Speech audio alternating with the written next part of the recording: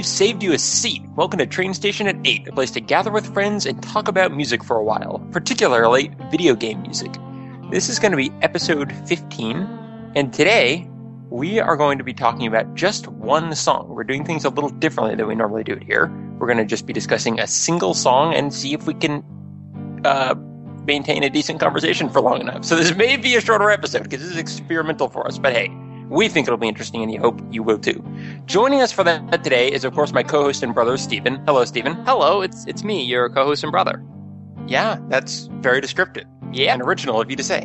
Thanks. Also joining me today are two other podcasting brothers who we've had on here before, Will and Carl. Hello, guys. How are you doing? Howdy. Doing great. Thanks for having us. Absolutely. And you guys all run your own music video game podcast, right? Yes, that's correct. That's true. Super Marcato Brothers. But you almost guys said almost did that in unison. That was good. And Brian, you almost said that. We only practiced it 10 times. So we almost got it. It's all Skype's fault at this point. Everything's pretty difficult. I think I've discovered that. But yeah, that is a podcast I listen to quite often and really love. So it's really awesome having you all back. Yeah, thanks for having us back. We had a great time the first time we were here talking about Mario music, so glad to be back. Yes, and we're not straying too far from that in today's episode. We are going to be talking about Donkey Kong music for our single song here. It's going to be, what was the name of the song, Stephen? Island Swing from Donkey Kong Country. Exactly. Pretty much the most famous song of the entire Donkey Kong series. Yes. Yeah, it's probably the song that popped into your head when I said Donkey Kong music. Mm-hmm. Yeah. Plus it was the do-do-do-do-do-do. Maybe that. I was just thinking Donkey Konga. There's no more musical Donkey Kong came out there. Yeah. Good point. Yes, we're going to be spending today talking about all the small things, the entire episode. I would say Island Swing is definitely the most remixed and rehashed song from the series by far. Absolutely. Yeah, that's a good point. Will, you were saying before you were a little worried when you first saw our email saying we were going to spin the episode on one song. Yeah, well, when we got the email, I got it in the morning. I woke up and I was reading through it, and then I got to the part where you're like, we're going to do an episode on one song. And I was really nervous because I'm like, how can we, maintain a conversation on one track, even if it's the best track? So I silently in my head as I'm reading, I'm sort of making this list of it can't be this, it can't be that. It has to be something of substantial importance to video games. It has to be a good song, right. And it has to be kind of long and diverse enough to kind of dissect it in parts. And this isn't even one that I had really thought of, but as soon as I read it, I'm like, oh my gosh, perfect. What a perfect choice. Well, because, and we'll get into it, but, it's divided in these little movements. It's kind of a rare piece of music for this era where it's, it's constructed from completely separate movements, and it's pretty cool. Well, it definitely is a rare piece of music that is accurate. Rare. Very good. Rare. I just got that.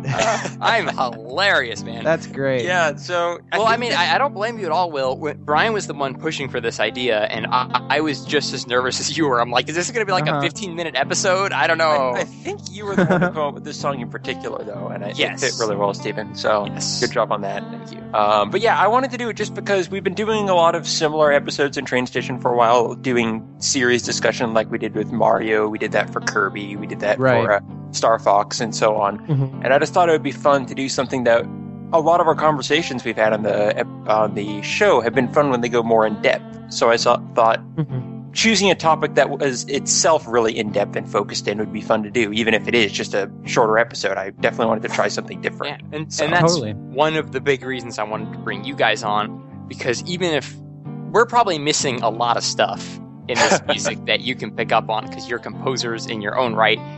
Just listening to the Mark Otto Bros show, that's kind of what you do. You really look critically at this music, and you're able to kind of pick apart the more interesting bits. So, yeah, I think the whole idea behind our podcast is to just sit down and record the conversations we would normally have just nerding out about video game music in our own life, which we do all the time. So I think that's why we have so much fun coming on this kind of a show. Absolutely. That was definitely similar to our incentive for this show, because we're like, what do we talk about all the time on our own time, and what are we really passionate about? It's like, well, video game music. The main difference is we just don't know as much about it, but hey, we still have fun. That's why we bring people on. So before we get on to the song we've really built up here, Island Swing, I'm going to go ahead and go with our first question here, which is, what have you all been listening to? Will, we'll start with you. Okay, so, in the video game music spectrum, I've been really, really listening to a lot of Metroid music. Really? I'm working on a big kind of comprehensive project where I'm making original compositions in the style of a multitude of titles in the series. So I have some 8-bit tracks that sound like Metroid. I have some stuff that sounds like Super Metroid, and I'm going to be working on stuff that sounds kind of like the Prime era stuff. But anyway, so I've been the Metroid series, unlike something like Mario, where when you think about like the best music, where it just has like one really truly great composer, Metroid has a multitude of composers. So kind of listening to their music and their style and the kind of ambient nature of the Metroid music is something that kind of challenges me compositionally. So I've been really getting into a lot of Metroid and appreciating that stuff. And also the music of The Last of Us, which is much more minimal as well, and that's just another one of my favorite games. Other than video game music, I really, really, really love the new Michael Jackson album. I've just been playing that on loop. I have the CD. I play it in my car like every day. It just picks me up no matter what. But my two favorite I love the tracks, whenever you tell someone, "Oh, I'm listening to the new Michael Jackson album," their face. I like to watch their face. I'm because sorry, I don't have wait webcam. a second. I'm like, are we recording this in the 80s? Yeah, the album is called Escape, and it consists of unreleased tracks that they kind of are, sprucing up to make them modern and fresh. It's actually a really great album. Yeah, my two favorite are the single, which is Love Never Felt So Good, and then there's this other track called Lovin' You, and they're both so old school, and I mean, knowingly so. They were written in an older era. I think I think that the Love Never Felt So Good was recorded in between Off the Wall and Thriller. So there's a lot of like older era Jackson stuff, and there's just some classic songs in there, and it's a really fun album with some great production. So I guess, yeah, that's sort of the type of stuff that I've been listening to lately. That's pretty neat. Yeah, that's actually really cool that they had that stuff to release, because like when he died and all that, it's kind of like, well, we're never going to get any more of the music from that artist. I know, and the idea that so more of it sad. exists is kind of fascinating in its Sort own way. of from the literary world, it kind of reminds me of when J.R.R. Tolkien passed away, his son continued compiling all the old writings and completing them and publishing them and such. So Get more Right. echoes from that person's mind, so that's really cool. What about you, Carl? I guess starting off with video game stuff, we recently sat down and talked with Darren Korb for our podcast, and so I've been listening to a lot of his music. He did the most recent, he works at Supergiant, so Yes. Bastion was his first thing, and then Transistor most recently. So I've been listening to, obviously a lot of that music to prepare for that episode and to edit that together. But I would have listened to it anyway because I just love those soundtracks so much. What did you think of Transistor? I got about maybe the third of the way through, and I want to go back to it. What do you think of the soundtrack? I absolutely love it, and it's possible that I may like it slightly more than Bastion. I haven't fully decided yet, but I really am a big fan of. It's a little bit darker. It's a little bit more electronic. There's a lot of tension that he creates with, and he talks about this in our interview, with kind of having multiple meters and time signatures kind of going on at once to give some tension. But there's some really beautiful, subtle moments on there too. It's just a very diverse soundtrack. So yeah. Listening to that, I don't know if you saw, but Kevin Van Ord for GameSpot, who we've actually had on the podcast before, recently wrote an article on the music of Transistor and talked with Darren Korb about it. So you might want to check that out. It's actually really good. Oh, that's very neat. Yeah, go ahead, Will. Oh, sorry. Yeah, I was just saying you guys should, listeners as well, should check out, I think when this comes out, our interview with Darren and our whole episode talking about his music will come out the upcoming Monday from when this episode is released. That's great. awesome. Yeah. I'm yeah. definitely So gonna trying to think other game stuff. There's a soundtrack called Major Magnet, which I think it's like an iPhone game or something. The only reason I know about it is because there's this YouTube musician, T. Lopez, that I'm a big fan of, and it's a game that he did the music for. So I've been just kind of listening to that. It's kind of a weird one that most people don't know. But I would say other than game music stuff, I've been really into the new Hiromi album. I don't know if you guys know. There's a new Hiromi album? Yeah. So for anyone who doesn't know, Hiromi is a phenomenal jazz pianist, a Japanese jazz pianist. She's super, super cute and quirky and just has a really energetic presence. It's just really fun to go down a wormhole of Hiromi YouTube videos if you ever have an entire night that you'll be she's bored. awesome. But yeah, so Hiromi is I saw her in Minneapolis a couple years ago. It's one of my favorite shows I've ever been to. But she has a new album with her trio of Anthony Jackson and Simon Phillips. And Simon Phillips is the drummer for like Toto and like Jeff Beck, and he did some stuff with The Who and Tears for Fears, all kinds of stuff. So yeah, that's the new album that I've really been digging. That's really cool. Hey, that sounds great. Here's a question. Do you guys ever watch any anime of any sort? I like no, the last Miyazaki, but I don't watch any I don't watch a lot of Japanese anime I'm with Will. Yeah. I'm mostly the same way. There are only a couple I've enjoyed in my life. One of them, and I don't want to get too off topic, but it's called Kids on the Slope. And the conceit is essentially, I think it takes place in the 60s. Mm-hmm. And it's at first it seems like, oh, another anime about high school kids. I want to watch this. But the whole theme is jazz. And it's the characters learning to appreciate and play the music. And that's awesome. They adapt real songs from real musicians, and no joke, was like my introductory to enjoying jazz music. That sounds cool. Awesome. I would be interested to see what someone like you would think of Hiromi, someone who's not super into jazz, because I think one reason that I really got into her, to be quite honest, is she has a lot of video game influence. Early on in some of her albums, she does a lot of really fun, like crazy synth stuff that kind of sounds like video game music. And as far as like compositionally, she really likes Japanese pop and like folk music. So there's a lot of kind of other influences, not just jazz, in her music. So I think I don't know, it's something that I think a lot of people that enjoy video game music would probably enjoy Hiromi. I like the idea of making an anime about jazz music, because those feel like two almost completely opposite cultures coming together. It's But- really interesting. But at the same time, jazz is other than America, Japan is one of the places where jazz is so popular. So that makes sense. But of course, I didn't jazz know. music never influences video games. I mean, we can definitely rule that out. Sure. No, that's a ridiculous thought. Get that off this show, Steven. Okay. Yeah, it's funny. A lot of like jazz cats, like really heavy bands, like Japan is like the place that they'll go to. That I feel like there's always fans in Japan of like almost any jazz group. They can always go to Japan and find a fan base. Just another reason to love Japan, I suppose. Yeah. So anything else, Carl? Trying to think. No, I mean, just like listening to music every week to prepare for the podcast. Yeah. Trying to think of what else. We're doing a Mega Man 2 episode, so I was just kind of getting all that stuff ready and just kind of getting it all, organized. So I, was listening a little bit to that, but That's all great. kinds of stuff. Are you going to listen through all of the remixes of Wily's theme?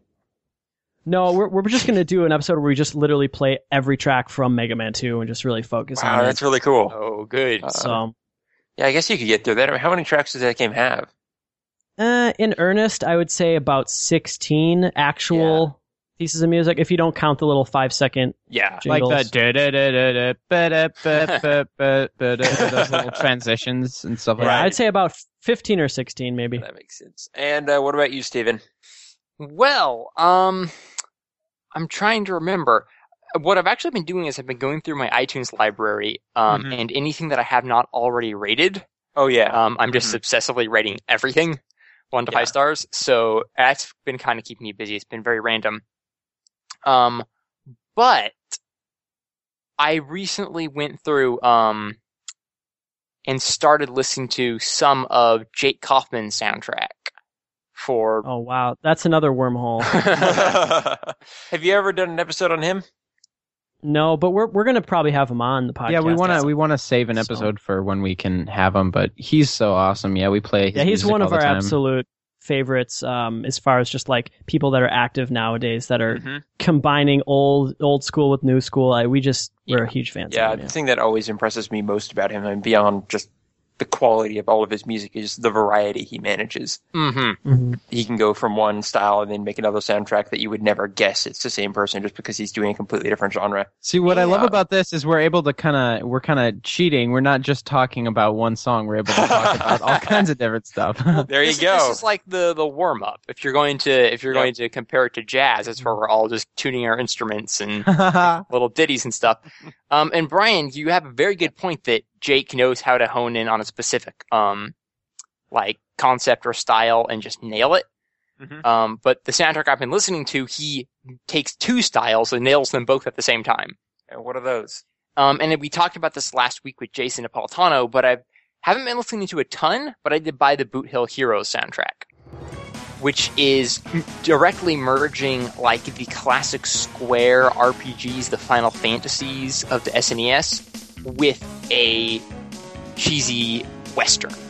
All of the Western tropes. Yeah, Jason did talk about that. Yes, and it's... Wonder if it sounds anything like Wild Arms in that case. Because that kind of reminds me of Wild Arms, your description right there. I barely know any of Wild Arms music, but... It's pretty much that, what you just said. Yeah. It is very similar, but Jake definitely was able to use the library of SNES sounds to great effect. Like, it sounds super convincing. We asked Jason that's cool. this, and now that we have a second pair of ears, is there a lot of whistling? Oh, yeah. I haven't run across a lot personally. Okay. But I haven't finished the album. Because that's what Wild Arms means to me, is all the whistling. Yeah. I would be shocked, nay, dismayed, if there was no whistling in this album. Wait, does he only use SNES sounds? Well, I don't know I don't know the details of Do they how all sound like they'd be played on a SNES? Essentially. Or does that mix it with other elements? Okay. I'm curious to see how he does that, because Carl and it's I not have very done it common. a couple times. Yeah, the way we do it is we actually since when you get the SBC files, you can separate each individual channel, just record audio from a song and then rip specific notes and then put them into a sample player and pitch them up and down. And so it's really tedious. For my Metroid project, I ripped 200 or something different samples. But it's the only way that Carl and I have found to make it convincing. I know they have sound fonts or something, but I'm curious if he was able to program something, or I don't know how he when would you're have done done with that really tedious process, it does sound very convincing. So I'd be curious to know what he did. Yeah, Magic. I'm probably convinced that he magic. just has magic. Probably the Jake Kaufman magic that oozes out of his eyeballs or whatever. But I love that because a lot of his stuff has been very kind of FM based. It reminds me more of Genesis style stuff. So I really that he's doing. He's done a lot of.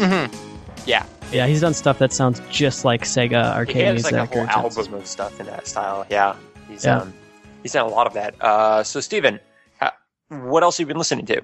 What else have I been listening to? Oddly enough, I can't seem to stop listening to the Sims 3 soundtrack. Yeah, you mentioned that.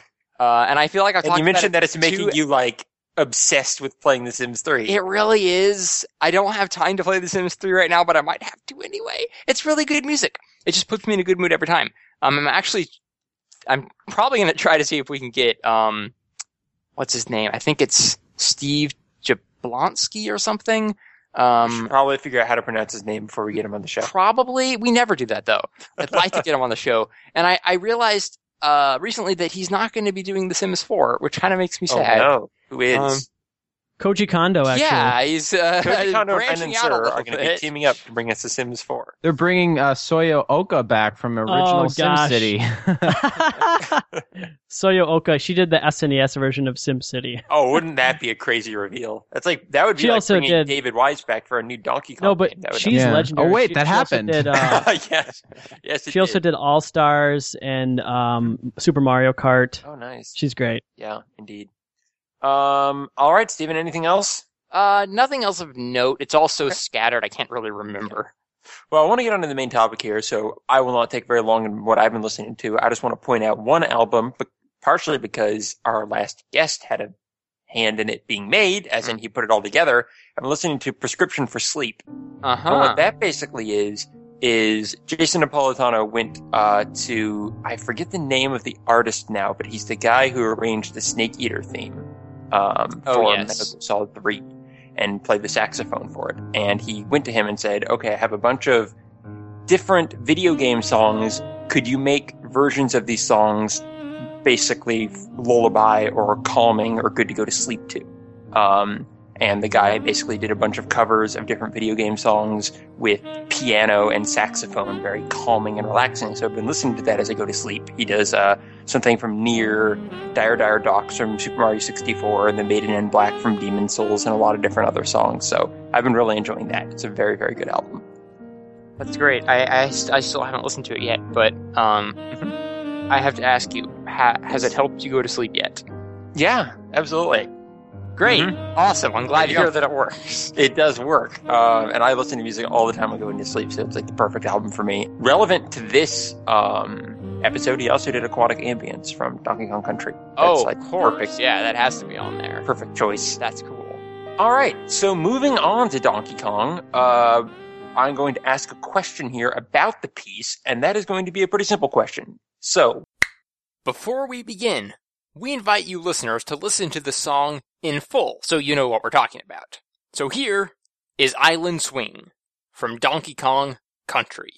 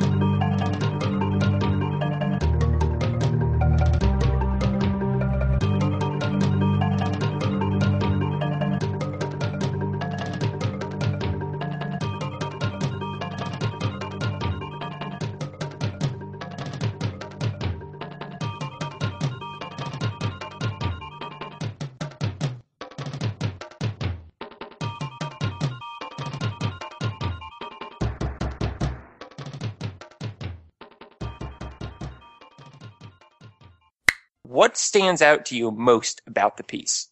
I think my problem here is there are a lot of things that stand out about it. Well, that's why I put the word most in there. For me, I guess I would say just sort of the integration of the very primal, I guess, ape-like rhythmic drive of it. Like the thing that stands I think out the to me- percussion. I Yeah, have the the percussion kinda- written down. Yep, that was my answer. the swelling nature of it. Like I just like how it grows. It starts off with There you just the go. percussion, the dun, dun, dun, dun, dun, dun, dun, dun, dun, dun, dun, dun, and then slowly the chords fade in, and so it's And a then you really have long the time before you get. bongos. Yeah, it's a really long time before you actually get into the da da da da da da da da Yeah. da da da da da da, When which it's is like. fading up. Yeah, what I like about that is that melody is just so kind of fun, jazzy, David Wise awesomeness, but it doesn't feel foreign in that kind of jungly environment because he took so long kind of establishing the groove and everything and really immersing you in that kind of percussive sound. Yeah, that's actually Also, a I good think- point because it like got you into this beat of like, oh, I'm in a jungle, and it's like, hey, this jungle kind of has a beat to it, and then he puts one layer of percussion and another layer of percussion and a third layer of percussion until you're like getting into the beat of the jungle, and you're so into realizing that that's actually kind of a groovy sound that the melody on top of that fits when he puts it in there. Well, I think Right. the reason why it fits on so many levels is because not only beginning when it's just the drums, that obviously that sounds like a jungle, that sounds great, it reminds us of, primal apes, but when the jazz kind of big band feel comes in there, the reason why I think that is so on the nose is because that's something like jungle jazz music, like something like, do you guys know the song Sing Sing Sing? Mm-hmm. It's Yeah. a famous jazz song that starts off with. It's a similar kind of a drum beat, and that's kind of called a jungle beat in jazz music. So I think that Dave obviously was kind of influenced by pieces like that. That's a good point. And that's kind of why he was going for that jazz or early kind of almost Dixieland, like really early jazz kind of a sound there. So that's why I think that those two sections are both That's so a great fitting for the drum. observation. I never thought about it like that, but I think you're right. And I think one of my favorite things about it is that the swung feel. I mean, I know it has swing in the name, but when you start off, because again, you don't start off with any kind of semblance of jazz elements really, because like the song that Carl was mentioning, those are more kind of like tom fills, where this sort of gives you more of like an African drum kind of feeling. But what I like about it, it's swung, so it's not da da da da da da da da da da da da da. It's But what's it has crazy is swing that- to it, but with those kind of jungly elements. But like, what's interesting is the whole song isn't swung though. So after that section, and I actually think one thing that I always am surprised with is how brief the how brief Yeah. that section is. It's like 20 seconds of that, and then all of a sudden it stops and it goes into a straight feel. Yeah. Yeah. Which is like a completely different song, but I love it because the environment in the game like changes, like the weather changes and the sun starts setting, and it really it works so well for the game, and I think it showcases the true power of the SNES because we have like these really powerful visuals and tight mechanics, but then we have not only impressively sounding, technical music, but also the fact that it can have these different movements and sections, I think is just a great kind of standout introduction into that, not only that game, but that series. Yeah, actually, Yeah, I'd say the short answer, what stands out most is the drums, I would say. Yep, I had that written down as well, the percussion. So a point earlier I was going to make about like the transition is I think something else that helps it go from just this tribal sound to the jazz sound is they bring in that bass line. Which kind of like is the in-between. That bridges the those gap, two. yeah. Yeah, exactly. But, yep, I had It's the so percussion. exciting when you hear that bass line in Yes, there. it's like, okay, now it's getting real. I had the percussion down. Steven, what did you have down for your answer? well, mine was the pacing, which we kind of already went over, which is how it slowly builds up. I really like the fact that you guys caught on to the whole. It starts you out just in a jungle. It even has some birds or something in the background. Yeah, he loves all those different like ambient sound effects as percussive elements in his music.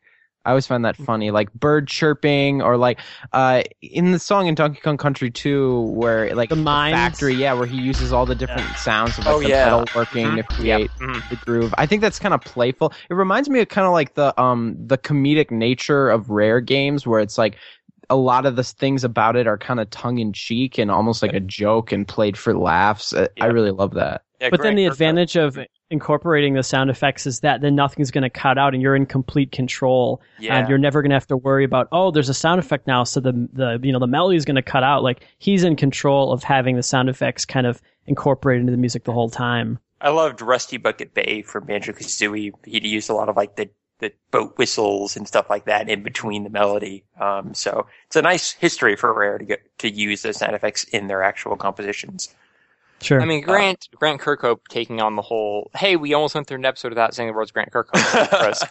He definitely took on that mantle of implementing sound effects into the beginning and ends and even middles of some of his compositions. Singing in Click you had like the spooky sound effects in Mad Monster Mansion, and but it was the pacing that stood out to me. Very rarely will a platformer from this genre or this era takes so much time to slowly introduce you to the music, to the point where you could be in the middle of it and be like, how the heck did I get here?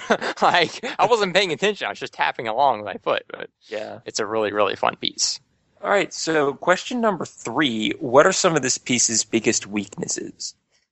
I think this is going to be a tougher one. Yeah, I had a Yeah. hard time. This is a really hard question. The only way I can really answer this is I think the thing about this piece is the weakness is also the strength. So for me, in some ways, the nature of having these separate movements tied together, it's difficult. Yep. Because it's not traditional, it's not the form that you hear a lot of classic video game music. I think personally that's one of the things that makes this piece stand out. But I do think that for some players, the fact that it's the first level, it's possible they might kind of be, what's going on here? Why is it changing so drastically? Well, I think it was kind of a ballsy have move. that opinion, but Yeah, I think it's a ballsy move because you typically, like, for great video game melodies, they have the luxury of just repeating endlessly forever and ever. And so by kind of switching sections, you don't get to hear that melody as many times, so it really has to stand on its own merits and doesn't have the luxury of repetition. So one thing I did want to mention before we move on is Will and I had the luxury of what I think I'm so happy we're here today is we had the luxury to interview Dave Wise a few months ago for our podcast. Fantastic. So we got kind of some inside scoop of this piece and kind of the origins of Donkey Kong Country, which I would love to share with you guys today. One of the things that's so unique about this Jungle Swing, Island Swing song is that he had no idea he was making this when he was just working on a demo, almost like a tech demo that show to Nintendo to show to Nintendo work on Donkey Kong Country. And he was working on a few different options, and he literally made 3 different songs, and that's what this song is. Yeah, so I think he probably three different made, parts, just a percussion one, and then probably the big band one, and then the completely different thing. So anyway, those 3 songs are like that because those are the 3 options he did. And someone at Rare said, "Oh, why don't you just put them all together?" And he literally did that, and that's why it is. Which in some ways is a little bit, it kind of loses a little bit of the mystique, but it's kind of cool at the same time to know that's why it is the way it is. So there's stories like that, if you look at film music, the story is that when John Williams was asked to work on the music for Raiders of the Lost Ark, he came to Steven Spielberg with 2 ideas. The first one being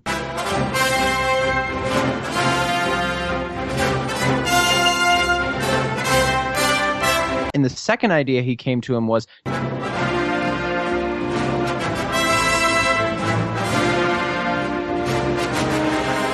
And Spielberg was like, why don't you just do both of put them together? So I like stories like that where, a creator comes in with these ideas thinking that they're very intrinsically separate, and sometimes it takes someone from the outside to say, you know what, these are great, put them together, and then you have something even better.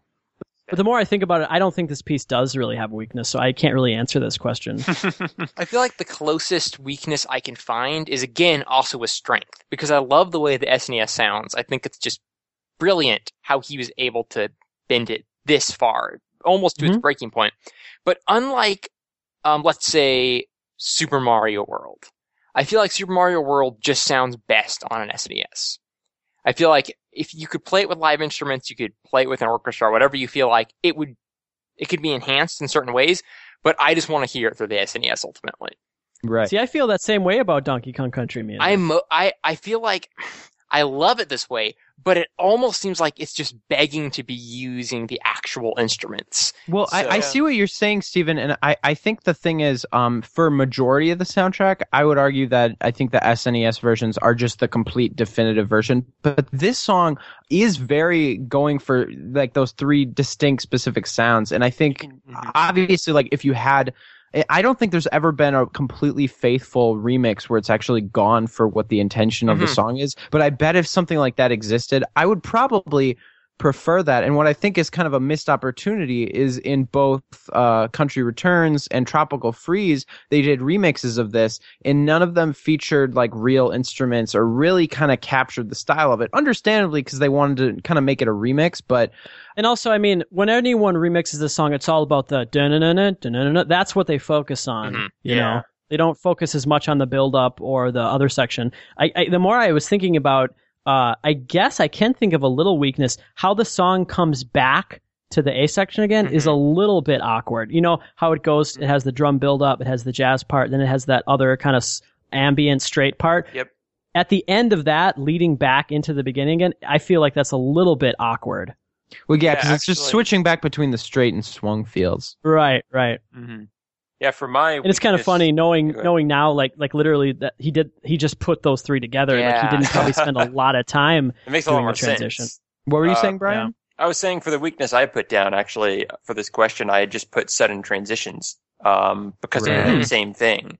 And I thought that was the only problem with it is I was wondering if, like, did they play at different parts of the level suddenly or something? Because, like, when it goes from that first song to the second, it kind of cuts in the middle almost of a note to the new Right. percussion. And then Yeah, back that's a again. good point. Yeah, and I So- guess Stephen, I really like what you said, where it's like I think the difference is that with Donkey Kong Country, the samples are so convincing that for the first Mhm. time you can Mhm. really tell what instruments he's trying to evoke. Where Yes. with Mario World and a lot of early SNES games, it's like it still was sample based the way that the SNES sound chip hardware works, but they didn't really convey real instruments as much as just kind of their own new timbres. So when you listen to something like Mario World, it's just such a distinct sound, and there aren't really any real instruments that you could Right. point to that could really replace it and feel completely Yeah. organic. Like I when think so you could I hear agree like with you steel there. drums in a couple of the songs. Yeah, for but some there of are the very stuff, few. but But when a you lot of think Steel of, like, drums. Yeah. the intro to a level of music like a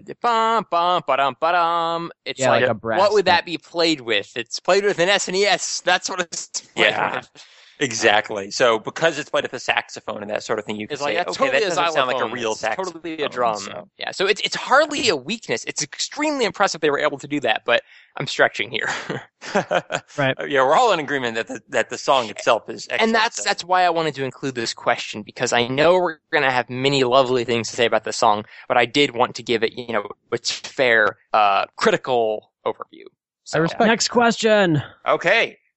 Question number 4. What do you think about the instrumentation of this piece? And we went over this a little bit just now with, how it sounds, but what do you think of what he chose? And I think when you talk about instrumentation for the SNES, you have to talk about the sample choices, how he's manipulating the samples, and the sound, the fidelity of them. I think Donkey Kong Country, the whole series, just blows me away with how good those samples sound.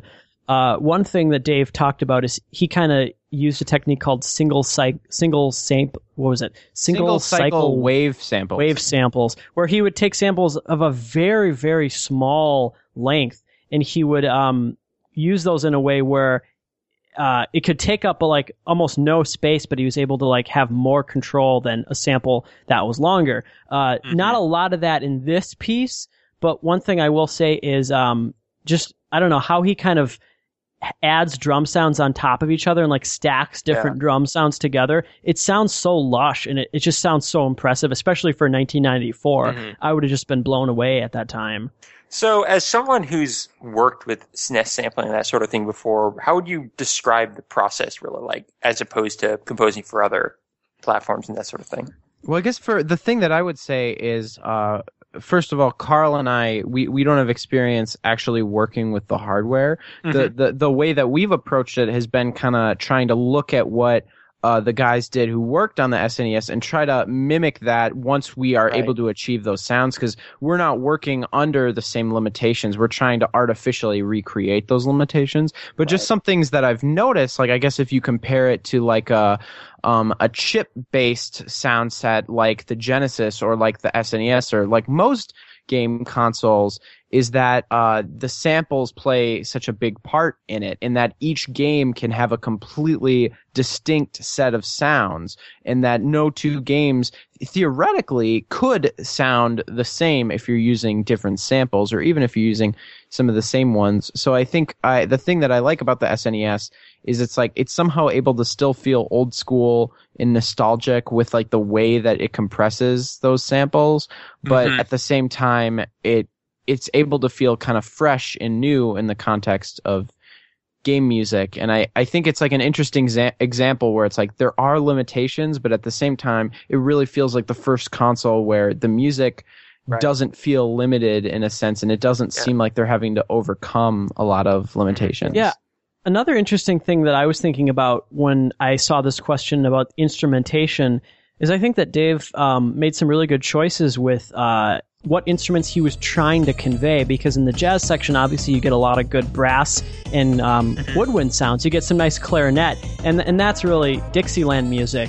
it's really all about the clarinet and the brass. So that is definitely very good choices, I would say, for that section. I also like how in the final kind of more ambient section, it's a little bit more like pan flute and a little more kind of ethnic sounds, which I, again, thought was just on the nose. To me, it fits like the jungle vibe, and it's fun knowing that there were originally 3 pieces of music, but putting it all together, to me, is just like, it's almost 3 different approaches at a jungle aesthetic, and by having all of them together, to me, it shows how diverse the Donkey Kong series can be. Whether this was intentional or not, I don't know, but it shows how diverse the Donkey Kong series can be, both as far as the gameplay and the music, because it has its playful, fun take on jungle music, but it's still very much kind of like Carl was saying with like Sing Sing Sing, where it does feel like jungle stuff. You have the purely percussion-driven section, which definitely feels like almost the most immediate jungle vibe. And then when you do get those more kind of ethnic sounding instruments, I think that also gives another connotation of jungles, and I like combining it all together because it's a very comprehensive. To me, it's almost like a thesis statement of like what the game is and what the music can be, and really like a final push, because it came out fairly late in the console's lifespan. So it's just saying, look at what we can do with this thing, and there's a lot of confidence to it, which I really admire. It's sometimes hard to remember coming from the future as we do, but back then, the visuals and the music were just mind-blowing. Like, there was almost nothing else like it. And this whole song, being in 3 movements especially, combined with that first level that, like you said, would change throughout it, the weather, it would get stormy. It's like this big establishing shot for this whole video game. Like, this is what you have in store for you. You're going to have levels and levels and levels of this stuff. Yeah. Enjoy. Well, because this was the tech demo. This jungle level this came out of the tech demo, so this is definitely the most impressive part of the game. If you're going to show someone the game, this first level is just amazing to watch. As a kid, I still have memories of it from when I was like super young. It was one of the first video games I saw, and it just felt so rich. And I remember it was like the first. It was the first platformer that, to me, really explored the idea of all the different multiple pathways that could still exist in a linear experience. It sort of expanded upon what happens in the old Mario games, like when you go in a vine or go down a pipe and you're in a bonus area. But to me, especially this first level, there's just so many secrets. Yes. When you get the rhino, you can bust through all those different walls. There's different paths where you take atop the trees where you can shoot the barrel into the sky. It's really like it's like, it feels like a thesis statement of like showing you just a taste of every kind of statement that you're going to get throughout the experience. But I love it. I totally agree. And sort of one final note for the instrumentation. I just want to give him a high five for that piano. I was going to say the exact same thing. Yeah. I mean, man, that was so cool. Yeah, his really sampling is so incredible to me, because it's like he said that he kind of made his own samples, which is in and of itself cool, but how great they hold up and how they're just better than anything anyone else is doing. And also, he's authentic to the part, it's a great kind of jazz, piano, bluesy line, but that mixed with, like, I agree with you, a lot of SNES piano sounds, like even in Mario World has some of it, and it's just like, it doesn't necessarily really sound like a piano, or like, I've been listening to a lot of the Super Metroid stuff. There's piano sounds, but it doesn't really necessarily sound like a piano. But you're so right. Like when you hear it in Donkey Kong Country, it's so immediately, that's a piano. And also the part is so authentic. It doesn't feel like digital or inputted. Right. Exactly. It really feels like it has the soul of a performer's, touch. It's not just how the piano sounds, it's how it's used. Exactly. It's played in that, like, off-the-cuff little riff sort of way. And for me, I'm glad Stephen, you brought up the piano, because that's the first moment. It's a very striking moment, because the piece builds up and takes its time. There are times when I'm listening to it where I'm like, I just really wanted to get to that main section. So when I hear that dun dun dun dun dun dun dun dun dun dun, when I hear that piano come in, that like just makes me smile every time. Yeah. Now it's it's getting starting. real. It's going into it. Yeah, it is the transitionary element between kind of the build up and the melody. So And the build It up does is a so great long job. because what I love, even after that, then the piano starts doing the chords, and then dun dun dun dun dun dun dun dun. Like Yeah. I love how it builds up. Indeed. So question number 5. What does this piece say about its placement in the game? And I think what we meant with this question mostly was like, how does it relate to the actual level, and what is it conveying in terms of inside the game? Well, we definitely established the whole demo reel establishing shot kind of aspect. Mm-hmm. That's what I had down. Yeah, I said it set the tone for really the whole game going forward. And perhaps something that we haven't mentioned thus far is that when Rare was given this game as their project, they essentially had to set some new rules for this very flimsy character that Yeah. has, until this point, basically just been a big, dumb Popeye-style villain. Not much character there, yeah, before. I think one thing they really set with the tone was combining this idea of it's a weird thing. Donkey Kong is like not entirely an ape and not entirely a human. You know, his level of intelligence and his level of sophistication. I mean, Yes. he's a monkey that wears a tie. If you think about that, it's really deep. But Well, to me, he's really- like a cartoon ape in the style that Mickey Mouse is a mouse. I mean, it's Exactly. like he embodies Yeah. the physical characteristics of it to some degree, but he's humanoid and he's larger than life and personified. Exactly. And what I love is like his role in this game is since he's the protagonist, he's almost defined in like the way that Mickey is, where he's much more humanoid, where in the original Donkey Kong, his purpose in the story was to be the antagonist. So he was, Mhm. he He's was more more of like a a monster. Popeye villain. Well, he was just I portrayed think as like a monster, In which Donkey Kong, it was probably more like King Kong. Exactly, That's the vibe yeah. I Oh, got. yeah. You know, I mean, he was holding Universal the sued them. princess. Because they were doing Right. fucking so, and you know, there's Diddy as well, who has a lot more personality and stuff than you would have thought from before.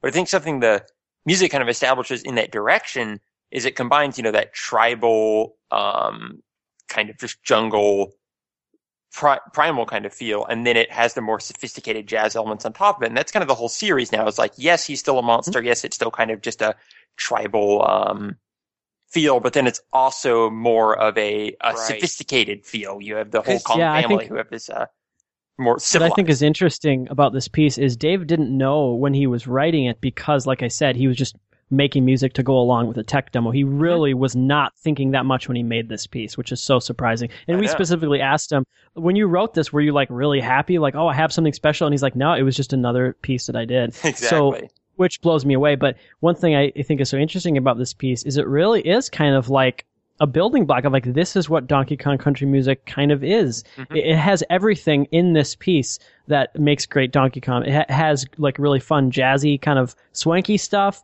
It has more ambient stuff. It really has all the elements of Donkey Kong Country music. Well, and I think it embodies the kind of concept that I love, where it's like, even if the creator doesn't intend something, you know, the story or the emotions that are conveyed by the product that you have that's unchangeable really says something beyond what just they intended it to say. And Yeah. to me, it's such a great introduction to Rare's take on the franchise, and also David Wise's kind of staple to the series, because it's also great, like the title screen, how it starts off obviously with the original and goes into the more remixed version. But since this is the first level theme we hear, it kind of does a similar concept where it's like, it starts off with just the groove to really kind of feel like, Mhm. you know, this is something new. This isn't your father's Donkey Kong. You know, this is a much more kind of realistic, jungle-based kind of thing.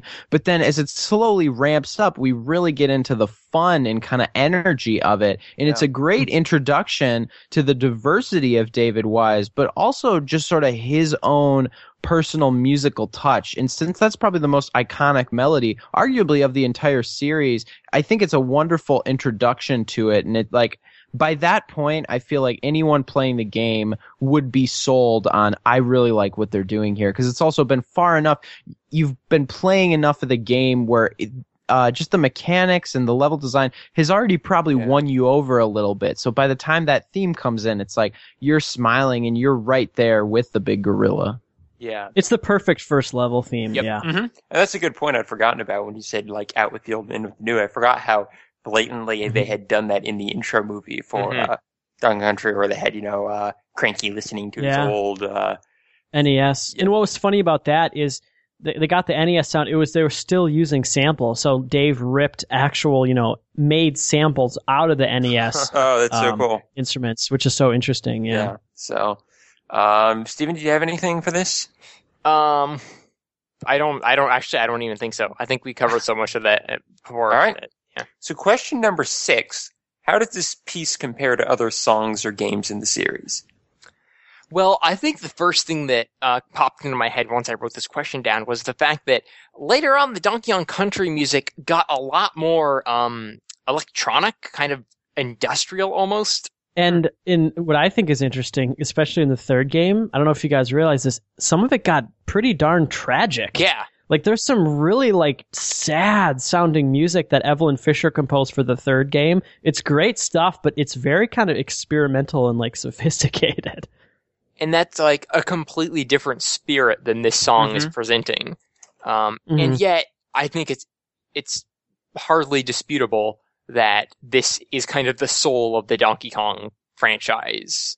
Absolutely. Yeah, that's Well, what I think this is definitely what Nintendo wants to really hold up. And I also, probably Retro Studios is this is sort of the energy that we want to remember for Donkey Kong Country. But I think some of the things, if I look at the series, my favorite stuff, really, my favorite soundtrack is probably the second one. All Dave Wise, all wonderful music, and it really does get more kind of serious, and it's where we get introduced to those kind of electronic elements. And those in are some of my more favorite full moments swing. of the series. Yeah, to be honest. and Some I of my really favorite love that stuff, but I think it was a great choice, and whether it was a choice or not, but it's really good to have the introduction be a little bit more digestible and more kind of, I guess, traditional video game music, and the fact that you have this really catchy, fun, jazzy melody, which is a staple of the 8-bit era.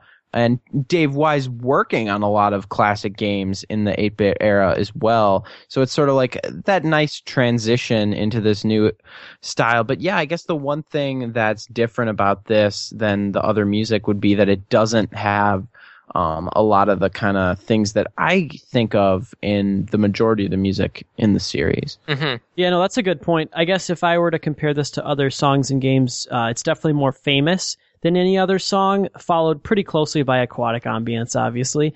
I would say that it's longer than almost any. Aquatic Ambience is even longer, though. But yeah, this and Aquatic Ambience are definitely a lot longer than some of the other pieces in this series. That's another thing. It takes its time. It builds up emotions more than probably. Again, Aquatic Ambience is another one that does that kind of a thing too. But yeah, it's something about that riff. It's just it's a classic video game theme that it's just one of the absolute classics. And I think it did have it had some big shoes to fill, because while the original Donkey Kong didn't have much music, the music that was there was great. And then it was actually composed by Miyamoto. But in the NES game, when they added music for the title screen, that might be my personal favorite Donkey Kong theme. I mean, that's one of the best pieces of video game music in my opinion. It's just so perfect and beautiful. And what I love is we talked about how Donkey Kong, the original game, is a nod to King Kong and the 1930s style. And the music, that song captures that 30s-esque quality, which is something that I really love. And so while there wasn't a lot of music in the original Donkey Kong, I think Dave had some big shoes to fill. So I think when we're talking about context in the Donkey Kong Country, how it's different, but also, it's a complete departure from anything we'd really heard in the series before. So I think obviously there were big shoes to fill, and this first track does such a great job of showcasing what he can and will do. Yeah, so Will, did the title theme from the original Donkey Kong, I believe that was composed by Yukio Kaneoka, the person who invented the NES sound chip. Yeah, that's what I think. I'm pretty sure he's the gentleman who did that. So yeah, it's so cool how Dave started off with that theme. And then it's almost like saying, okay, yeah, like you said, this is not your father's Donkey Kong. This is a new generation here. They couldn't have been more direct with that messaging.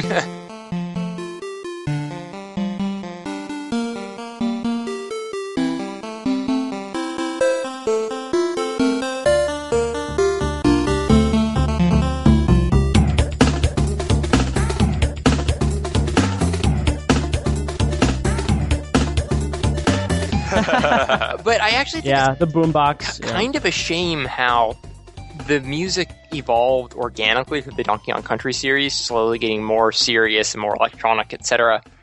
But then, it was basically reboot on the Nintendo 64, and honestly, It got goofy. It got a little goofy again with Grant. it got goofy, and I feel like it was sort of I wasn't given its proper due. After all, I can see that. I can see what you're saying there. I mean, it I don't almost felt completely like- disagree with I that. was about to say it felt like Banjo-Kazooie reject music. Yeah. One of the And it songs was. was literally Yeah. a Banjo-Kazooie reject Yeah, song. it definitely doesn't have an incredible, unique identity Yeah. from Banjo-Kazooie. It sounds similar. Well, I mean, obviously, yeah, the elephant in the room is same composer. Grant Kirkhope does have a very signature compositional style that it's kind of unavoidable. But the thing is, I mean, he's such a different composer than Dave Wise. Like, Dave is like, I feel much more slow and really likes build-ups. He doesn't like giving you something immediately. He likes building a groove. He likes techno music.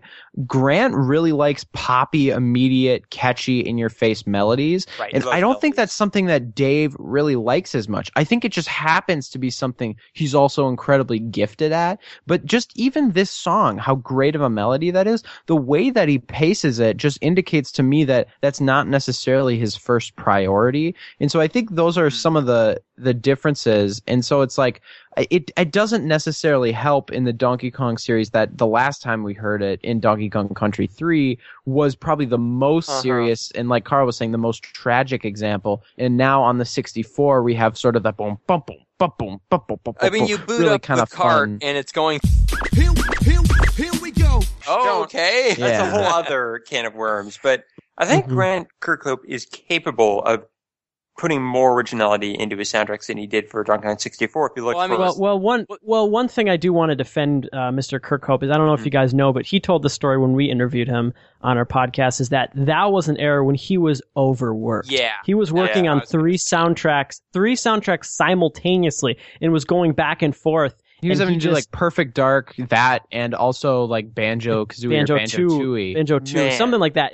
And he was so overworked, and I don't think most people would say, "Oh man, that sounds like a Rush soundtrack." I mean, Perfect No. Dark is so good. Oh, yeah. It's a Banjo great 2 is soundtrack. great. And I like And there's DK64. It's just it's not exactly anything like Donkey Kong Country, Yeah. but I don't know. There's one of those map themes. Like the first map theme is such a kick-ass song. It's just so melodic, and to me it fits at home in more the world of Nintendo music, where it's like Donkey Kong Country is so novel and unique, and it's just such a departure from really anything in video game music up to that point, where DK64 definitely plays it safe a little bit more, but it has Yeah. some awesome melodies, and I mean some of the best music of that console Steven, that generation. I would be overworld theme, curious. That was originally written for Dream, right? Are we? Or the Banjo Are we Kazooie talking about? prototype? Are we talking about 64s? Donkey Kong 64? I thought. Are we talking that or Donkey Kong Country?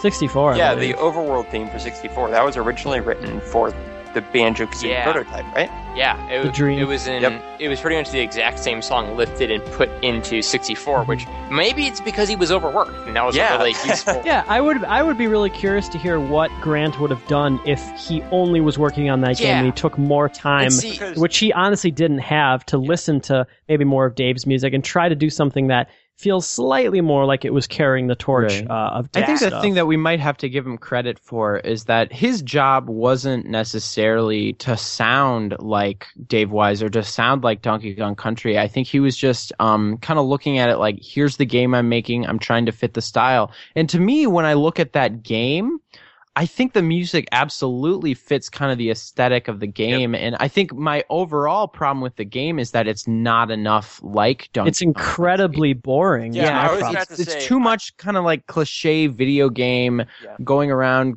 fetching all these different items, and there's no intensity. There's no Yeah, you can't what's have the interesting- rhythm to it because there's no rhythm to the game. It's It felt so like you- not. Yeah, like Yeah, adapting the game. nothing to the about the genre game was- feels like Donkey Kong Mhm. to me. Nothing. And I Which feel I like think even that's the problem. even with that it. could have You been. do collect bananas. Well, that there are bananas in it. Got you there. I feel like you should only collect bananas if it's on your way to the end of the level in a side scroller. Like you shouldn't have to go out of your way to look for But only them. collect the bananas that are the color of your character, because otherwise you cannot get those Oh my bananas. gosh! Red They bananas, will- blue bananas, yellow bananas. Yeah, there was a lot of legwork in that game. Good That call. game is just bananas. folks. Oh! Ah, Yep. But yeah, I really do feel that like Kurt Cope could have done something a lot better than what he put forward if he was given the time. And it's not so much that I need it to sound exactly like Donkey Kong Country, but it didn't present an identity of its own either. The great point is the game didn't present an identity of its own. So the soundtrack kind of is what the game deserved in a weird way. Yeah. That's not to say either is bad in my opinion. I mean, to me, the soundtrack is worlds ahead of what the game presents. I mean, there's a lot of tracks in that game that are really memorable and super catchy. I think, again, it was a tough act to follow.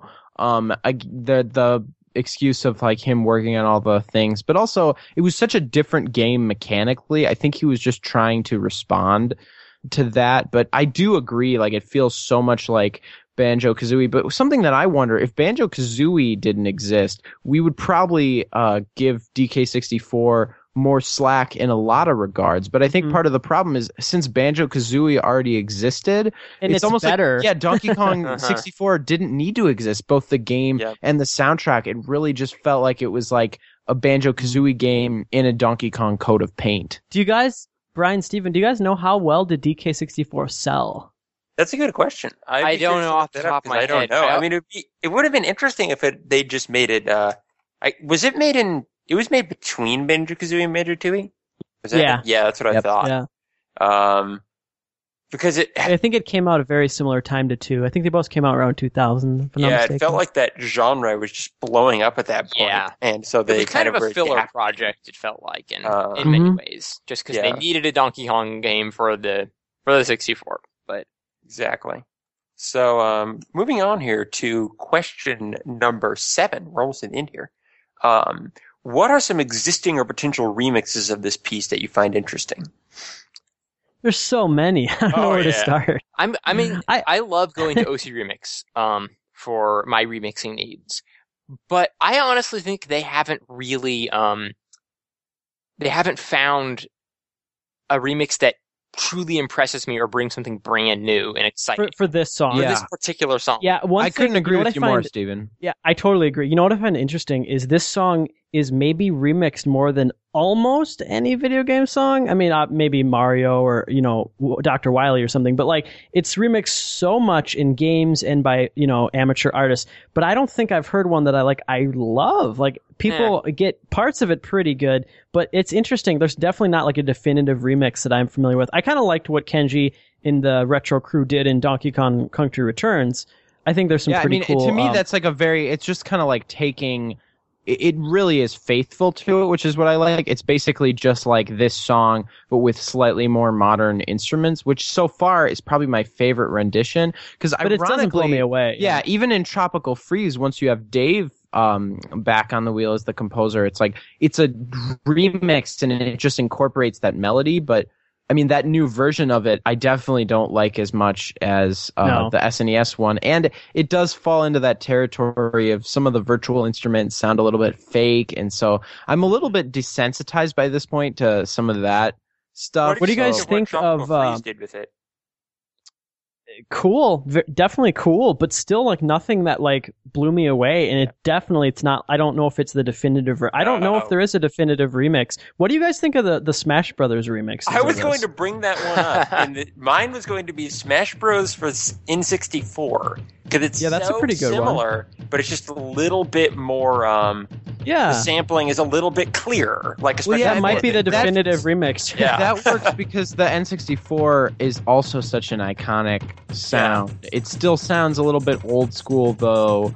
I think that's very fun. And this keeps the build up and everything that makes the song what it is. I actually attribute a lot of this song's recognizable success to Super Smash Bros. Because there are so many players who just got together with their friends and they're like, oh man, I remember that song back from the SNES, and it just reminded everyone of it all over. And also, there's probably people now in 2014, maybe when they play, the new Smash Bros. Oh, I remember that song from Smash Brothers for 64. The first time I ever heard it. Yeah. I mean, it's true. The first time I ever heard the infamous DK rap was I think it was in Melee. I remember being like, what the hell is this? This is awful. I think is interesting. As long as we're talking about this. Composers for Smash Bros. What's wrong with them? Yeah, I thought they made it for the game. I'm like, how embarrassing. That's terrible. Work into this. There was two famous songs that the first time I heard them was Smash Brothers. The Kirby song, the chase. The first time I ever heard that was actually for the 64 Smash Brothers. And the first time, because I never played Kirby Superstar. Mm-hmm. And the first time I heard the famous Zelda 2 Temple song was in Smash Brothers. Absolutely. I'm sure that's for a lot of people. Yeah, I agree. So I'm like, why don't they play a Zelda song on this stage? That's weird. Yeah, yeah. Why are they playing Why are they playing like a James Bond mini boss theme? Yeah, that's weird. Yeah. Okay. To go back to an old point, it looks like Donkey Kong 64 sold around 4.5 million. Okay. Can we compare that to like Banjo-Kazooie? I could try to look that up. Sure. Oh, okay. Just kidding. You want to compare it to GTA 5? Have those numbers? No, I don't. Not really. Because we got to adjust for inflation there. For copies, Carl? You have to adjust for inflation of how many copies were sold? Was that copies? That was copies. Yeah, I guess I still say it's not fair because there's way more people that play video games now than were in 2000. Wikipedia has it as 3.7, and they have Banjo-Tooie at 3. I don't see Banjo-Kazooie in the list. For reference, Mario 64 was around 11.5. Yeah, you have to adjust for inflation of gamers. Yes. Gamer inflation.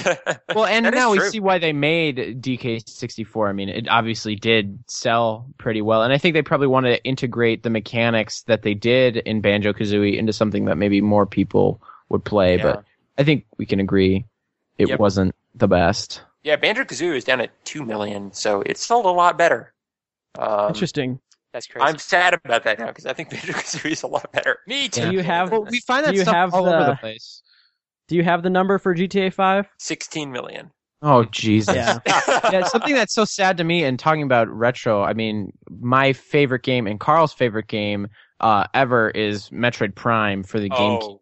I think fantastic. It's a perfect game. I play it like every year. It's just one of my favorites. Do you own it on the Wii collection?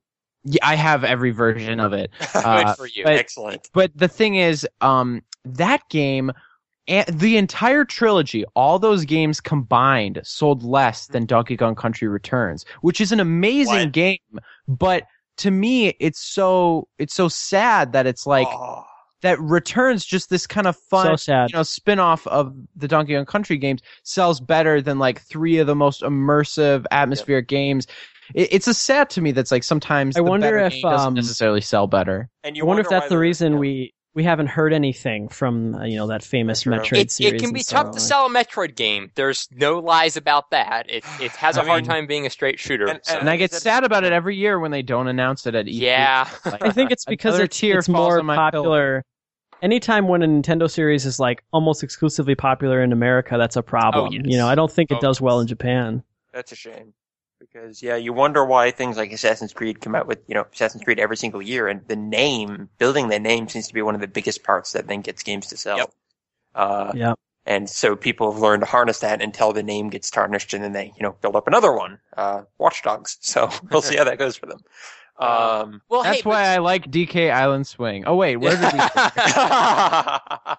that is why I like. Well, we DK had to Island fill Swing. about an hour. It's that great remix of Watch Dogs. But I actually, to jump back to the remix thing, I think I've decided one of the remixes I would really, really like to hear someone what is that? I would like a really sort of muted, distorted guitar to take the spotlight for the main melody of Island Swing. And then everything else being with a really good deep bass and then maybe some drums. And all of the build-up is done with the one bass and the drums.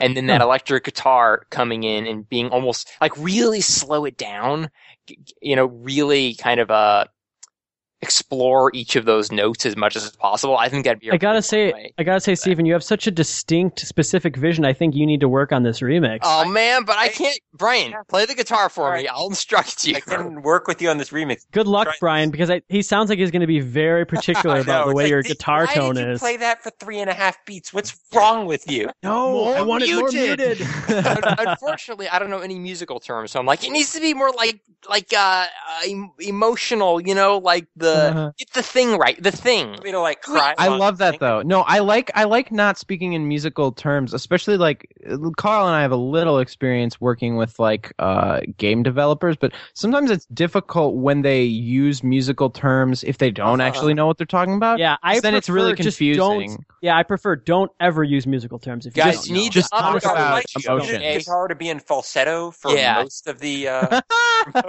Yeah, emotional terms, everybody understands that. So That's talk actually about a emotions. really good point, and something we had to be careful of on this podcast because as we get more into music, we get a cursory knowledge of some terms, so we have to be really careful that we don't use them when we don't know what we're talking about.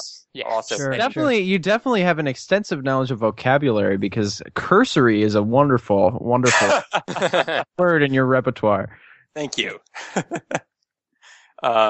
Anyway, that covers all our questions, so I'm going to go ahead and move up here to the last one, which is the most important one of this whole podcast.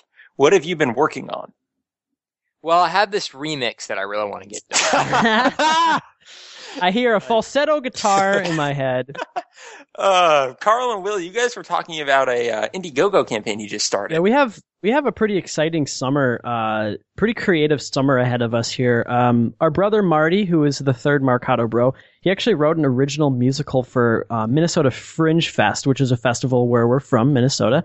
It takes place in early August. Yeah, the musical is called Fire Flower, and what it is, it's sort of, if you take the kind of imaginative world of Super Mario Brothers or just classic video games, very inspired by that as far as just kind of the story and the imagery, but it's done through the lens of like a golden era 1930s style musical, something like The Wizard of Oz. Wizard of Oz, yeah. Yeah, and it's a great combination because you get a lot of sort of 80s, 90s video game retro nostalgia, but almost done in a more timeless package. And it's very kind of on the nose about being. Yeah, so like I mean, if Super Mario anyone's Brothers. interested, I would just Google Fire Flower Musical on either Google or Sure, that's Facebook, what I and you did. can find some info. We have a Indiegogo page up now if anyone's interested in contributing. Yeah, maybe we have we a pretty could put small. the link in some description somewhere. Mhm. But yeah, on Yes, Indiegogo, yes. I think it's called Fire Flower, an original musical comedy is the wording. So, Yeah. so we're both in it. Will and I both have acting parts. I play one of the. Think of it like a Goomba character, like a scarecrow, like the first friend he meets, and Will plays the bad guy whose name is Browser. So we're kind of working on that. As far as our podcast, if this comes out Saturday, then in a couple days when you're listening to this, on Monday we have our Darren Korb episode coming out where we interview the wonderful composer. So we've been, working on that. that's Amazing. Yeah, Will has that really awesome Metroid project he said earlier. He's been working on that. I have a super project, excited about that. Will can talk a little bit about it, but yeah, I have a project I'm doing. I'm working on remixing the music of the Swordcraft Story series for the Game Boy Advance, which is not a lot of people actually know, but it's some of my favorite video game music. So I'm doing kind of modern remixes of that. We'll see how much I end up doing. Swordcraft. Man, I haven't heard that name in a long time. So yeah, that's what I'm working on. That's cool. Okay, awesome. So, tell us a little bit about the Metroid thing, though, because I like Metroid a lot.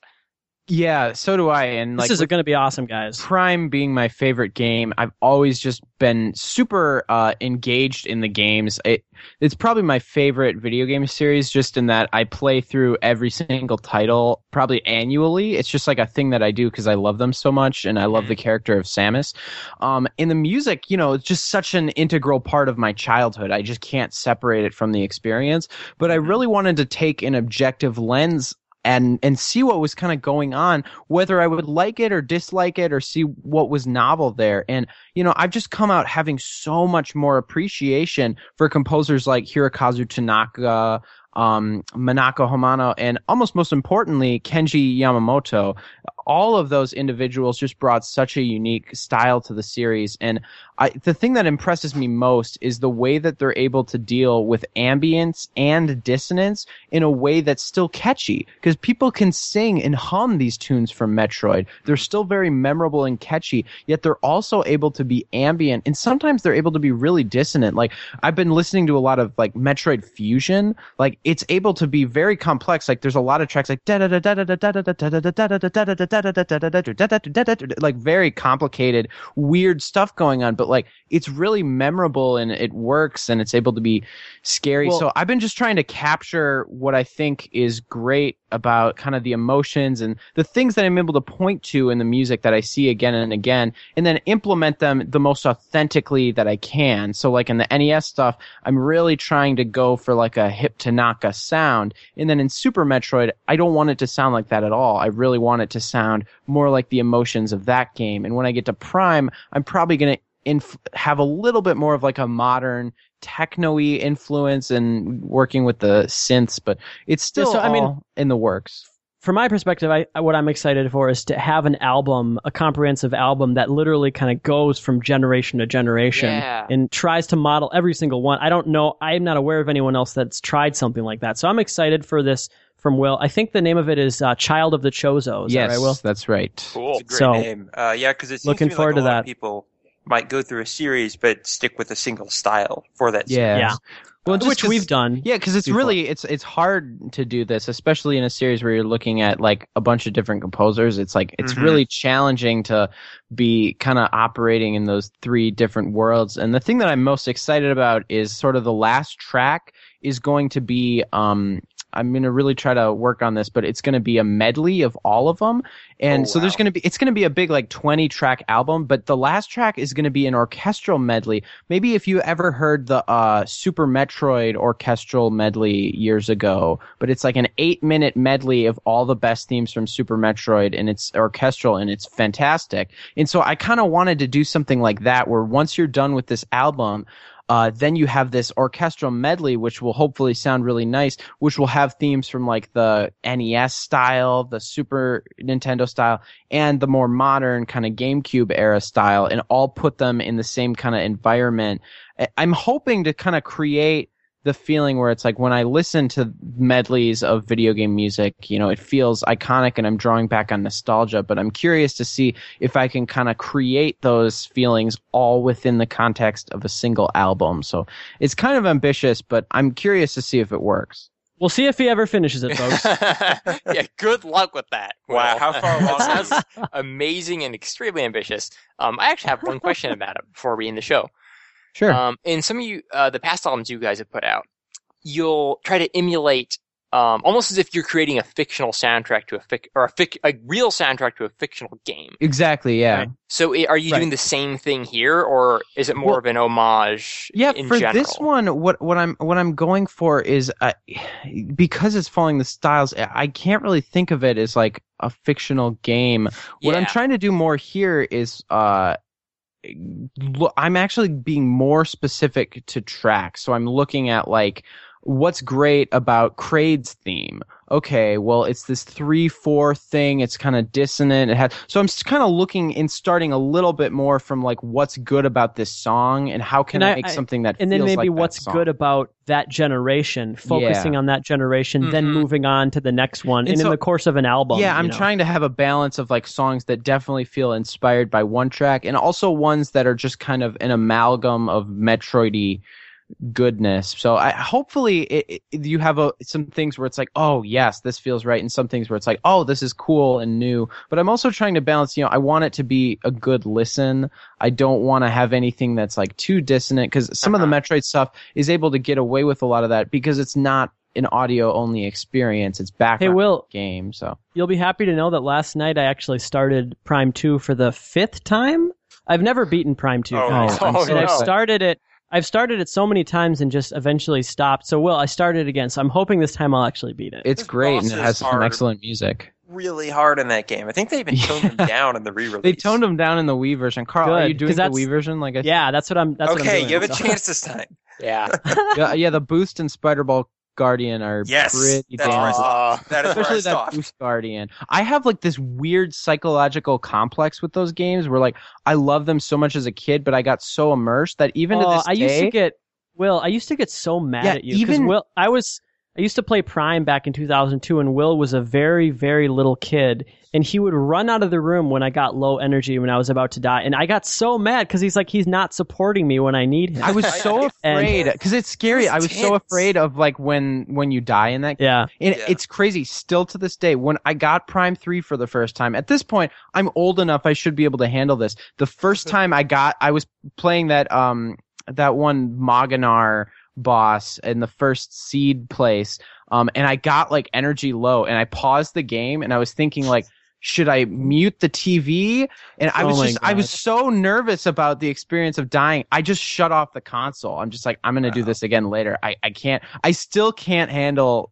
dying in that game, which something about it is effective. But yeah, I remember playing that Boost Guardian was so scary because dying is awful. And I remember But yeah, being guys, really- Island Swing is a great track. Yeah. Well, this is a little closer because we're asking what he worked on. He worked on Metroid. I can follow the train of thought this time. Oh, right. But, Yeah. That's a good point. but I used to get really tense in Metroid Prime because how they do save points in that game. Yeah. Oh that's my what makes God, it so yeah. scary. And It's not dying is just like- traumatic. It's like it's not just like, okay, I died. Now I'm going back to the beginning of this fight again, like most modern shooters. It's like, whoa, I would have to go back a really long way. I do not want to die. And yes, Well, how and they it's just- handle it. It's like the only game I've ever played with a completely consistent universal aesthetic throughout the entire experience. Like everything that you read, see, hear, do in the game is completely reinforced. So I think that's why it's the most immersive video game in my opinion. So it's like every HUD element. dying feels like dying, and it's so sudden, and like you hear her scream, and it's like you don't hear Samus do a lot of things because you kind of are her. So it's like, oh God, it's frightens me. I used to have nightmares about that game. Wow, yet it is Well- still your favorite game. It's absolutely my favorite. Someday we will relate the tale of Andros from Star Fox. Oh my And Brian's Talk traumatic about reaction. nightmares for me. That was my video game traumatic experience. Andros, pretty the Polygon one from SNES. Oh yeah, that one. It was Yeah. N64. The N64 with the monkey where he's like looking Yes. at. Mhm. I was just like shooting his eyeballs. Yeah, exactly. Yeah, and I was not expecting it at all, and I was really close to the TV, and I was super young, and then that came out of nowhere, and it freaked me out. Oh, that's yeah. That was my So that's video another game thing we're childhood working on. Still trying to pay off the psychiatry bills for Brian. Get him a little bit of counseling. Andros won't have his way Well, with the me. last thing, Carl, That's that a we pretty should- enthralling. Yeah. Yeah, Carl, the last thing that we should mention is sure. we were lucky enough to work on, there's this new remix album coming out by the guys over at shinesparker.net called Harmony of Heroes, which is actually it's remixing tunes that have been featured throughout the Smash Brothers series, and a bunch of different artists are working on this. Carl and I were asked to work on it by the creator, Darren. He's a great guy, and Carl and I got the opportunity to work on the track from Balloon Fight. You know, that dun, dun, dun, Yeah. dun, dun, dun, dun, and we did this really kind of cool, like reggae kind of thing, and we used With a lot all of real instruments. Yeah. recorded instruments. So we had a lot of fun working on that. But I'm really excited to hear. I haven't really heard what the album sounds like because it's still in the process of getting mastered, but I think it's going to be cool because, you know, the Smash Brothers series, so many classic gaming legends, and also so much great music is featured. So it's pretty much like any song that has ever been in any Smash Brothers game. So that's pretty much like every video game song. Right. You know what I mean? So it's crazy. That sounds awesome. Okay, I will definitely look out for that. Yeah, it's called Great. Harmony It'll of be- Heroes. If you go on shinesparkers.net, the last project that they did like this was called Harmony of a Hunter, Yeah, which I was love actually that album so much. Metroid arrangement. Yeah, It's you're by the probably going to same- like this a lot, It's the guys. same dudes. It's going to be in a That's so similar awesome. style to Harmony of a Hunter. I remember Yeah, so, downloading for that a being long on time that ago. compilation. That sounds so cool. So I'll be curious to hear how our reggae balloon fight theme, you know, how that fits with the rest of the artists' work. So that should be fun to hear that. Great. Well, that sounds like you guys have a ton going on right now. That's cool. Pretty I much. guess so. I've been feeling pretty lazy actually lately, but this just makes me feel less apathetic, I guess. Yeah. Well, that's just Will's problem. He always has to be doing something, which I share that. I need to be working on a project or else I'll feel just like miserable. Yeah, I look at your guys' music library, and I'm like, how did these guys get so much done? Good gosh. We always try to counteract it. We're just like, okay, we're not going to do this much. Let's take a break this time. And then we take a week off and it's like, okay, let's get back to it. Yep. Well, for this brotherly duo, we have kind of been toning back the project we've been making, actually, because we have a bunch in the works, but none of them are ready to go, and I just don't know if we have time to put them out. So unfortunately, we don't really have anything interesting to announce, but Train Station 8 is still plugging away, as is its parent site, Wales or Wales. Nice. And the falsetto guitar remix of Island. Yeah, but that actually hasn't am been going to officially do announced that. yet. But yeah, please. Oh, sorry, Carl, that keep it hasn't been under officially. wraps. The trailer hasn't been released yet. Sorry. Keep an eye on our YouTube channel. Yeah, we do. So I think have- we just reached the 5-hour mark, just as a benchmark. I think we're halfway through the episode. That's just for this question. Yeah, I think we. Yeah, this has been actually all different Yeah. parts of one question. Now Anyways, to the guys, next back track to in the Donkey Island Kong Swing. Country song. Oh, jeez, this is horrific. Aquatic ambience. What if we Yes, did this man. for every track in the game, and this was just one episode that's like 40 hours long? That would actually be super interesting, but I just went over that thing where I didn't have enough time. Yeah, that's gonna be a problem. Yeah, a couple things for Train Station 8. I want to remind everyone our new iTunes feed is up and running, so be sure to check that out. It's the I one gotta with- get on that stuff. Yes, it'll be the I one. had the with- old feed. I thought you guys just quit the show. I was Oh really no! sad. Yes, we've I was worried about you guys. Steven, Especially we have because it- you asked us to do an episode. I'm like, are they just waiting for us to We're do the ghosts. next We episode? don't have anyone else to do episodes with, no, really. Yes, Especially because we had to we didn't. I don't know if we canceled, but we kind of had to reschedule. at some Yeah, point. we had a lot of rocky problems, which I think most of the listeners were perfectly aware of, because we did have to cancel one week. But we're Steven, back! you have the a message on that feed, right? Telling people to switch. Did you ever record that? Yeah, it should have been there. All right. I I'll hope make it was sure that's up there. So like, It should have been. Okay, I'll make sure it is. It'll I be think the I see it on the feed. I think I see it there where it talks about the switching of. There's a name in the feed where it talks about switching it. Excellent. Okay, that's okay, good. and it's in there. Yeah. So and if you're hearing this, you'll be on our new feed. But yeah. So check that out. Please leave us reviews if ever you want to. 5 stars, great. And let us know what you thought about this episode, because this is something different than what we normally do. So email us or whatever. You can get in contact with us at our website, which is walesorwales.com/trainstation8. Or just go to Feel free to send all of your hate mail for Carl and myself at supermarcadobrothers@gmail.com. I will do that. Thank you. I have so much hate mail. You could also forward it to us, because we'd like to read it. It'd be fun. Yeah. just make CC. Yeah, fun I of would us behind CC our back. everybody on it. Exactly. Make sure we're all copied on the email. Yeah. So you can find us at walesorwales.com. You can email us at trainstation8@gmail.com. Check us out on Twitter, trainstation8. And yeah, we are a production of Wales or Wales. So for more shows like this with people like us, check that out. We're doing a lot Are of whales whales? Whales are whales. Oh, Absolutely. great. Confirmed. Yeah. We thought it was not clear enough. I'm glad that the name isn't whales are fish, because that would be a lie. Oh, there you go. Yeah. We definitely Because discussed. they're mammals. Right. They're not fish. Right. So I'm- I just wanted to. If I said anything today, I want to make sure that that's clear. So you Now we guys are just reached the 6-hour mark. So that's actually what I like about the Wales or Wales name is, since I mention it on every episode, that ensures I'm going to say at least one true thing Mhm. every episode I record. And it might be the only thing. Yeah. But That's that's okay. probably the only thing. So yeah, check us out there. Other shows like this, we are updating a few things there, so we'll hopefully have announcements in the future. And that will wrap it up. Thank you guys so much for coming. That was so much fun. Sure thing. Yeah, we had a Thank you. blast. Thanks for having us. Steven, thank you for being my brother and coming again. You're welcome. I had no control over one of those things. And Will, thanks for being my brother and coming on with me. You're welcome. Steven, thank you for being Brian's brother. No, I'm just Oh, thank you for being Will's brother. All yes, right. let's drag this out by all means. This is like Christmas Eve right now. Just I good night, opened good this- night, good night. I opened this show saying it was going to be a shorter episode.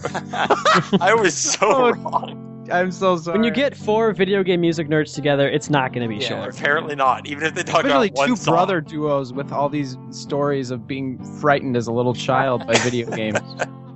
Someone- Anyway, thanks so much, guys, for having us. Thank you. Our Thank you, pleasure. everyone, for listening. And, of course, most importantly, say goodbye to the monkey boy.